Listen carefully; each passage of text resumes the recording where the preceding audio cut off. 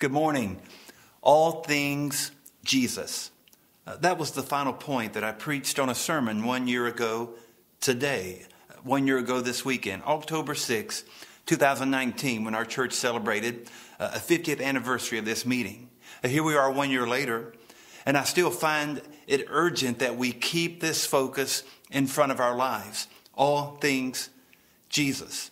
So we pull back from the study in 1 Peter for just today to recalibrate and to refocus on the fact that everything that we do as a ministry, even as individuals, is all for the purpose of glorifying Jesus Christ and staying focused purely and intensely upon Him. All the programs, all the activities, and all the attendance, every aspect of who we are as Christians revolves around one truth, and that is the truth of Jesus Christ. Our purpose is but one, Jesus. And so all things Jesus. And this morning, I'd like to give you 4 practical reminders of a life that truly follows Jesus. 4 very practical reminders to make certain that in our lives, it is truly all about Jesus Christ. So what are these reminders about a life that follows Jesus? First, following Jesus is more about who He is than what we do. Let me say that again. Following Jesus is more about who He is than what we do. We look in John chapter 1, the Gospel of John, the first chapter, at an incredible story of someone that we know as John the Baptist. John the Baptist is preaching. And he is in a region south of the Jordan River. In fact, the scripture says just beyond the river, near a little place called Bethany, John the Baptist is preaching. In the Gospel of Matthew, we're told that he's in the Judean wilderness, this very thinly populated area, but an area that was so significant for the proclamation of Jesus. And John is preaching repentance and baptism, and he is, in the words of the prophet, pointing all things toward Jesus Christ. And while he's preaching, in fact, a 3rd consecutive day of his preaching, there is something very unique that happens. And I want to read from John chapter 1, verse 35. And again, the next day, John the Baptist is standing there with 2 of his disciples, and he saw Jesus passing by. The Baptist looks at his disciples and says, "Look, behold, the Lamb of God." Following Jesus is more about who He is than what you or I can do. Notice that John identified Jesus as the Lamb of God. Earlier in verse 29, John gave the same emphasis, the Lamb of God, but then he adds, who takes away the sins of the world. Jesus is defined by John the Baptist as the one, the only one who can take our sins away. Only through Jesus Christ can we know forgiveness, and only through Jesus can all that is wrong and broken be corrected and made whole for all eternity. So, yes, Jesus is the Lamb of God who takes away the sins of the world. But John also had earlier commented in verse 31 that He came to be revealed to Israel. This is a description of God fulfilling His covenant with His own people. And so not only is Jesus the Lamb of God who takes away the sins of the world, but Jesus fulfills all the promises of God. And then John also said that He has come and He is the one who will baptize with the Spirit. And so Jesus is the one that gives us the Holy Spirit, that sends the Spirit of God to dwell within our lives. Oh yes, He is the Lamb of God. He's the one that takes sin away. He's the one that fulfills God's promises. And He's the one that fills our lives and truly makes all things new. So notice that John said to those standing close to him, "Behold, the Lamb of God." When they heard the Lamb of God, they remembered all of these descriptions John had earlier made about Jesus, but they also perhaps thought about the sacrificial lamb offered in the temple for the forgiveness and cleansing of man's sin. Perhaps they also thought about the Passover lamb wherein the blood was was placed on the doorpost. And we see that story in Exodus chapter 12. And so the significance of Jesus being noted as the Lamb of God fulfilled every aspect of God's love for you and for me. His death on the cross and his resurrection fulfilled all that God desired so that you and I could have new life, so that we could have sins forgiven and be made brand new. All of this is indicated by the phrase, the Lamb of God. But what I find most significant, second to that reference, is that John said to those who were near him, "Behold the Lamb of God." The word behold here actually indicates an intense gaze, to carefully observe. So John said to those who were noted as his own disciples, look, observe. John is moving the attention off of himself and onto Jesus. So following Jesus is more about who he is than what we do. Now, certainly, as we respond to Jesus, our lives become lives of commitment to him. And so we certainly demonstrate that commitment and that dedication through the activity of our faith. But following Jesus is not simply building up a list of good deeds. Following Jesus is not simply about an ideal picture of good religious activity. Following Jesus is about who Jesus is, and then our lives respond to who he is. I'm recalling in my mind Romans chapter 3, verse 38, verse 38, where we're reminded that we are justified apart from the works of the law. Do you remember in Ephesians 2, 8, and 9, we're reminded that by grace we are saved through faith. It is not of ourselves. And so we need to be so careful that we are not building up good works in our lives like hay and straw and rubble, but that we are truly seeing Jesus for who he is and then indeed following him. So yes, following Jesus is more about who he is than what we do, yet our lives indeed respond actively to who he is. The late, and I might add great, Ravi Zacharias observed this: faith is confidence in the person of Jesus Christ and in his power, so that even when his power does not serve my end, my confidence in him remains because of who he is. All focus upon who Jesus Christ is. Following Jesus is more about who he is than any good deed that we could perform in our lives. A second practical reminder for a life of one that follows Jesus. Following Jesus is about turning and remaining. Now we continue in this present story. Notice verse 37. After John the Baptist said to his own disciples, "Look, the Lamb of God." And then we read this: those two disciples heard John the Baptist and they followed Jesus. The scripture indicates that John the Baptist had followers who adhered to his teaching and preaching about the coming Messiah. John's purpose here, the Baptist, his purpose here is to point all things to Christ. Even those that were adhered to John were directed by John himself to say, "Look at Jesus, do not look at me." And then the scripture says in verse 37, they followed Jesus. The tense of that word follow reveals completed action to indicate that they truly resolved, we must follow Jesus. Now notice something in the conversation, verse 38 and 39. When Jesus turned and saw these two disciples of John the Baptist following him, Jesus asked them, "What are you looking for?" Translated, the meaning could be, "Who are you after?" Who exactly are you interested in? Might be a great translation. What are you looking for? They said to Jesus, "Rabbi," which means teacher, we want to know where you're staying. In answer to Jesus' question, who exactly are you looking for? What exactly are you up to?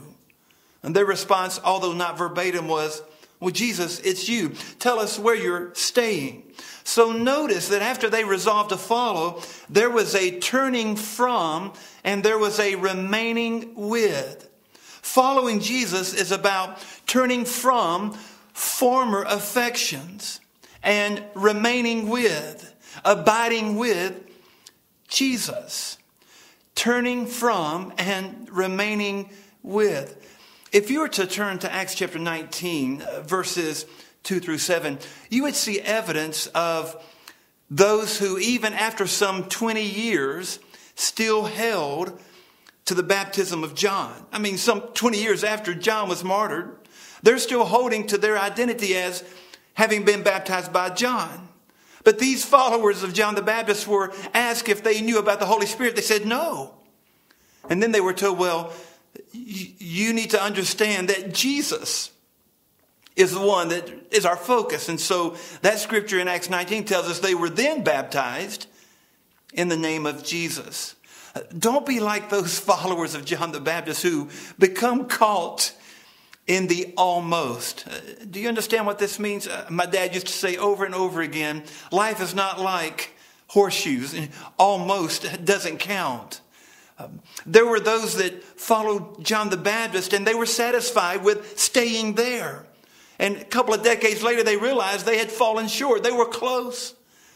But what they needed to resolve was that their own lives must pursue Jesus, not just those who talk about Jesus.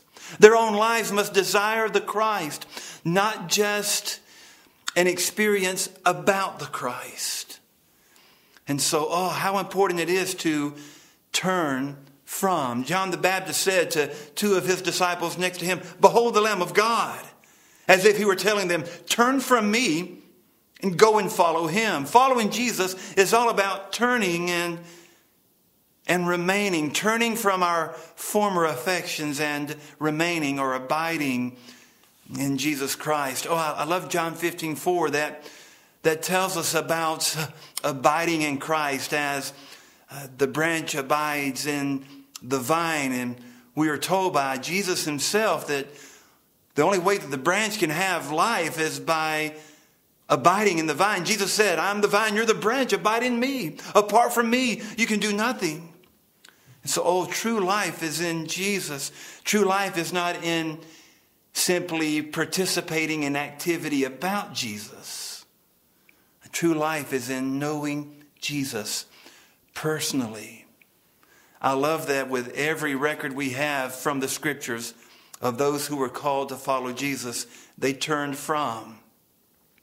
You remember, you see in the scripture that classic scene of the fishermen turning from their nets to follow Jesus. We are called to turn from those affections, even if those affections really seem good, like following John the Baptist. But how we must turn from anything that is not Jesus and place our affections on him with a desire to abide in him. I love this quote from Tim Keller. I'd love to share it with you. If Jesus is really God, he can't just be a supplement. We have to come to him and say, okay, Lord, I'm willing to let you start a complete reordering of my life. I'd like to ask you if you have truly allowed Jesus to reorder every part of your life. There's no way to say, I follow Jesus and yet stay where you are. Following Jesus involves turning from and then following him and remaining with him, desiring him, abiding in him. There's a third practical reminder for a life that follows Jesus as we continue to be reminded of those practical facts that allow us to make all things about Christ. A third practical reminder for a life that follows Jesus. Following Jesus represents your gospel story. You may be asking yourself at this moment, I didn't know I had a gospel story. Oh, yes, you do. Now notice something in verses 40 and 41. We pick up on this same story, and this time the shift is off the unnamed disciples of John, and now we see a few of the disciples of Jesus named, but one represents both. Beginning in verse 40, Andrew, Simon Peter's brother, was one of the two who heard John and followed him. If you look back at verse 35, there are mentioned two disciples standing with John. One of those two is Andrew. Andrew, Simon Peter's brother, was one of the two that heard John say, "Behold the Lamb of God." So what did Andrew do? He first, such an important word here in verse 41. Andrew first found his own brother Simon and told him, "We have found the Messiah." Verse 42, and Andrew brought Simon to Jesus. Following Jesus represents your gospel story. Your gospel story is your identification with Jesus Christ as your personal Lord and Savior. And then you living life from that truth becomes your gospel story. We no longer live according to our stories. Our lives are not a lived out autobiography where the most important feature is that we fulfill all the dreams and desires that are birthed in our own hearts. No, our story is now a gospel story if indeed we're following Jesus, because for all things to be about Jesus indicates that we live from the very truth that Jesus has indeed changed us and saved us. When Andrew met Jesus and realized he is the Lamb of God, then he first went to his brother Simon and said, "Hey, I've found the Christ." And Andrew took his brother to Jesus. Andrew lived out that gospel story. Andrew was like an intermediary. He had served as an intermediary even after this event. I remember in John chapter 6, the feeding of the 5,000, Andrew was there when the little boy's lunch was revealed to Jesus. And in John chapter 12, verse 22, Andrew was there when two Greeks who had entered Jerusalem for the festival were seeking to find Jesus. Andrew seemed to find himself in this place of always bringing people to Jesus. And that becomes our gospel story, as it was for Andrew. Following Jesus is living out our gospel story so that others can also know the Christ that has changed us. John Stott once commented, "So much so-called testimonies today are really autobiographies. And sometimes they are thinly disguised self-advertisements. But what we really need is to regain a proper biblical perspective that all testimonies and all stories of who we are in Christ are about Jesus and about what Christ has done. So let's not live our autobiographies. Let's live the gospel story. If indeed Christ has changed you, you have that gospel story." Galatians 2:20 is a summary of a gospel story of the Apostle Paul. And Paul wrote in that verse, "I've been crucified with Christ. It is no longer I who lives, but Christ who lives in me. And the life which I now live, I live by faith in the Son of God who loved me and gave himself up for me." If you were to look at that verse and take all of Paul's personal references to himself out and add your name, you would have a summary of your gospel story.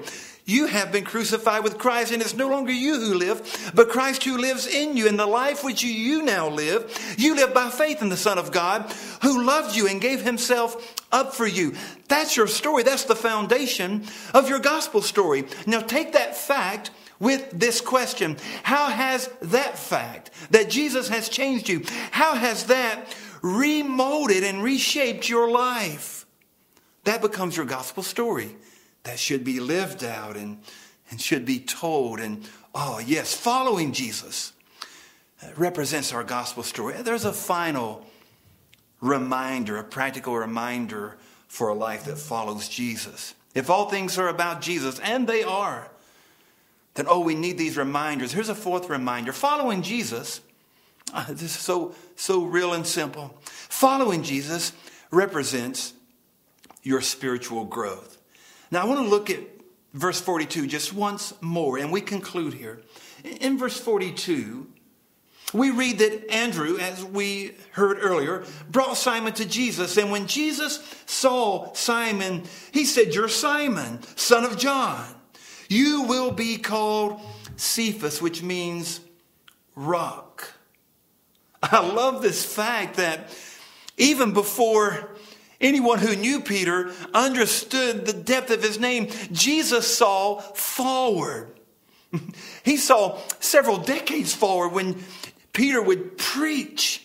And Peter would even eventually lay down his life as a martyr. Peter became this rock. Not without a journey through failures and disappointments, but nonetheless, Peter became this rock of commitment, this rock of demonstrating the truth of Christ. And here, on the front end of Peter's journey, Jesus saw the finished product. Please understand that following Jesus, that journey is about your growth spiritually. In Luke 2:52, we're told that Jesus grew in wisdom and in stature with God and with man.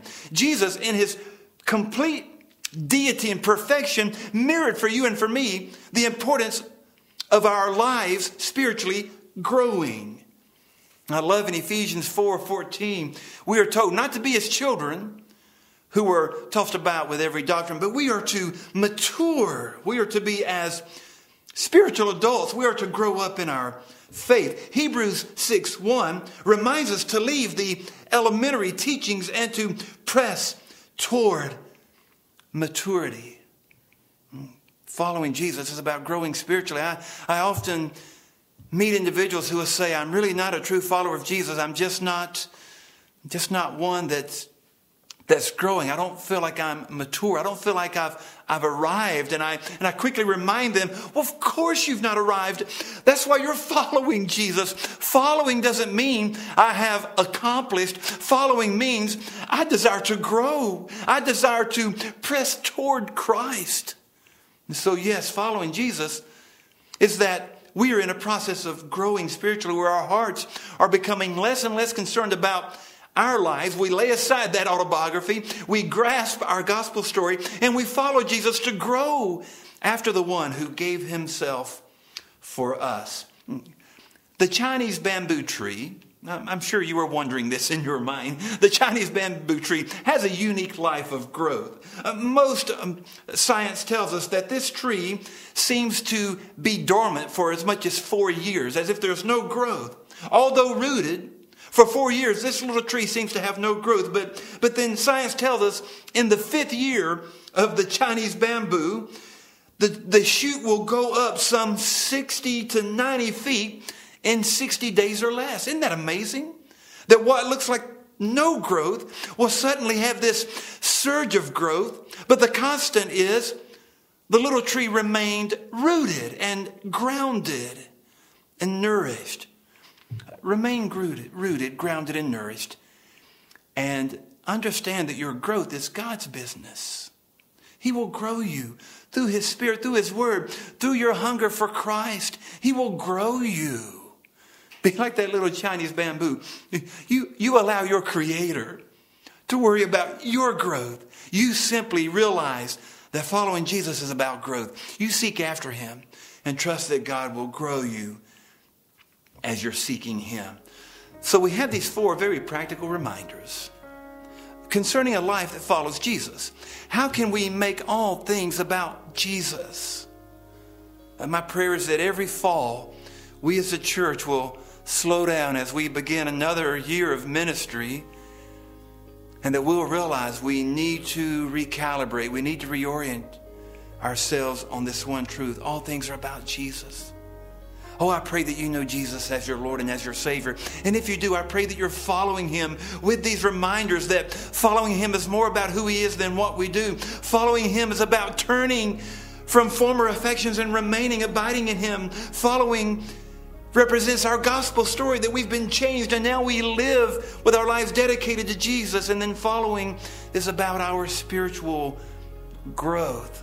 Oh, I pray that you'll not simply be one that admires Jesus, but the one who truly follows him.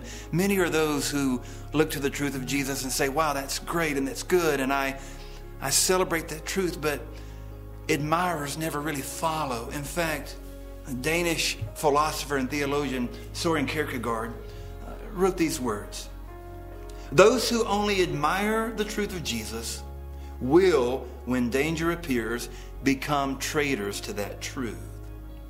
Admiring the truth instead of following is dubious and never lasts. Christ never asked for admirers or adherents. He actually, in his ministry, never even asked for worshipers. He constantly spoke these words, "Follow me." He asked for followers and disciples. Today, don't just see yourself as an adherent to religion. Don't simply practice good things, hoping that you'll come close. The only answer to life is in Jesus Christ. Turn to him. Trust him. The scripture says if we confess him as Lord and if we repent of our sins, he will save us. We'll receive his gift of grace and mercy and salvation, and we'll be his for eternity. And that abundant life becomes ours when we trust him. Scripture warns us against honoring Jesus with our lips and not our hearts. Don't be one that admires. Don't be one that just speaks about Jesus with your lips. Give him your heart today. Trust him. There's no other way to follow him than to make all things about him. If you've never trusted Jesus as your Lord and Savior, would you do that today?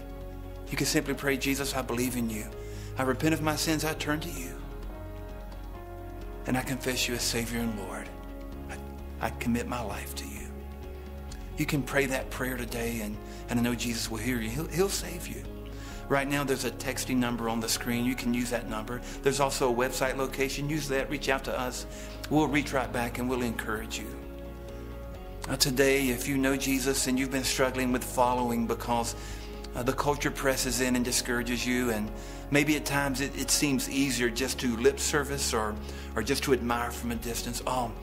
May God give us an opportunity. He loves us so much. May he give us, each of us today, an opportunity to repent from any activity that's been less than what Jesus deserves. And may we recommit to truly following Jesus. How do we make all things about Jesus? Follow him with all of your heart. Love you a lot. Let's pray together. Father in heaven, thank you for speaking to our hearts today through this incredible story of how someone like John the Baptist pointed all things to Jesus. Lord, may that be our lives today. We have so many good activities and events and projects in which we're involved. But Father, nothing matters to you unless we make all things about Jesus. Guide our hearts closer to you as we return to that deep commitment of following you with all of our heart. And we pray this in Jesus' name.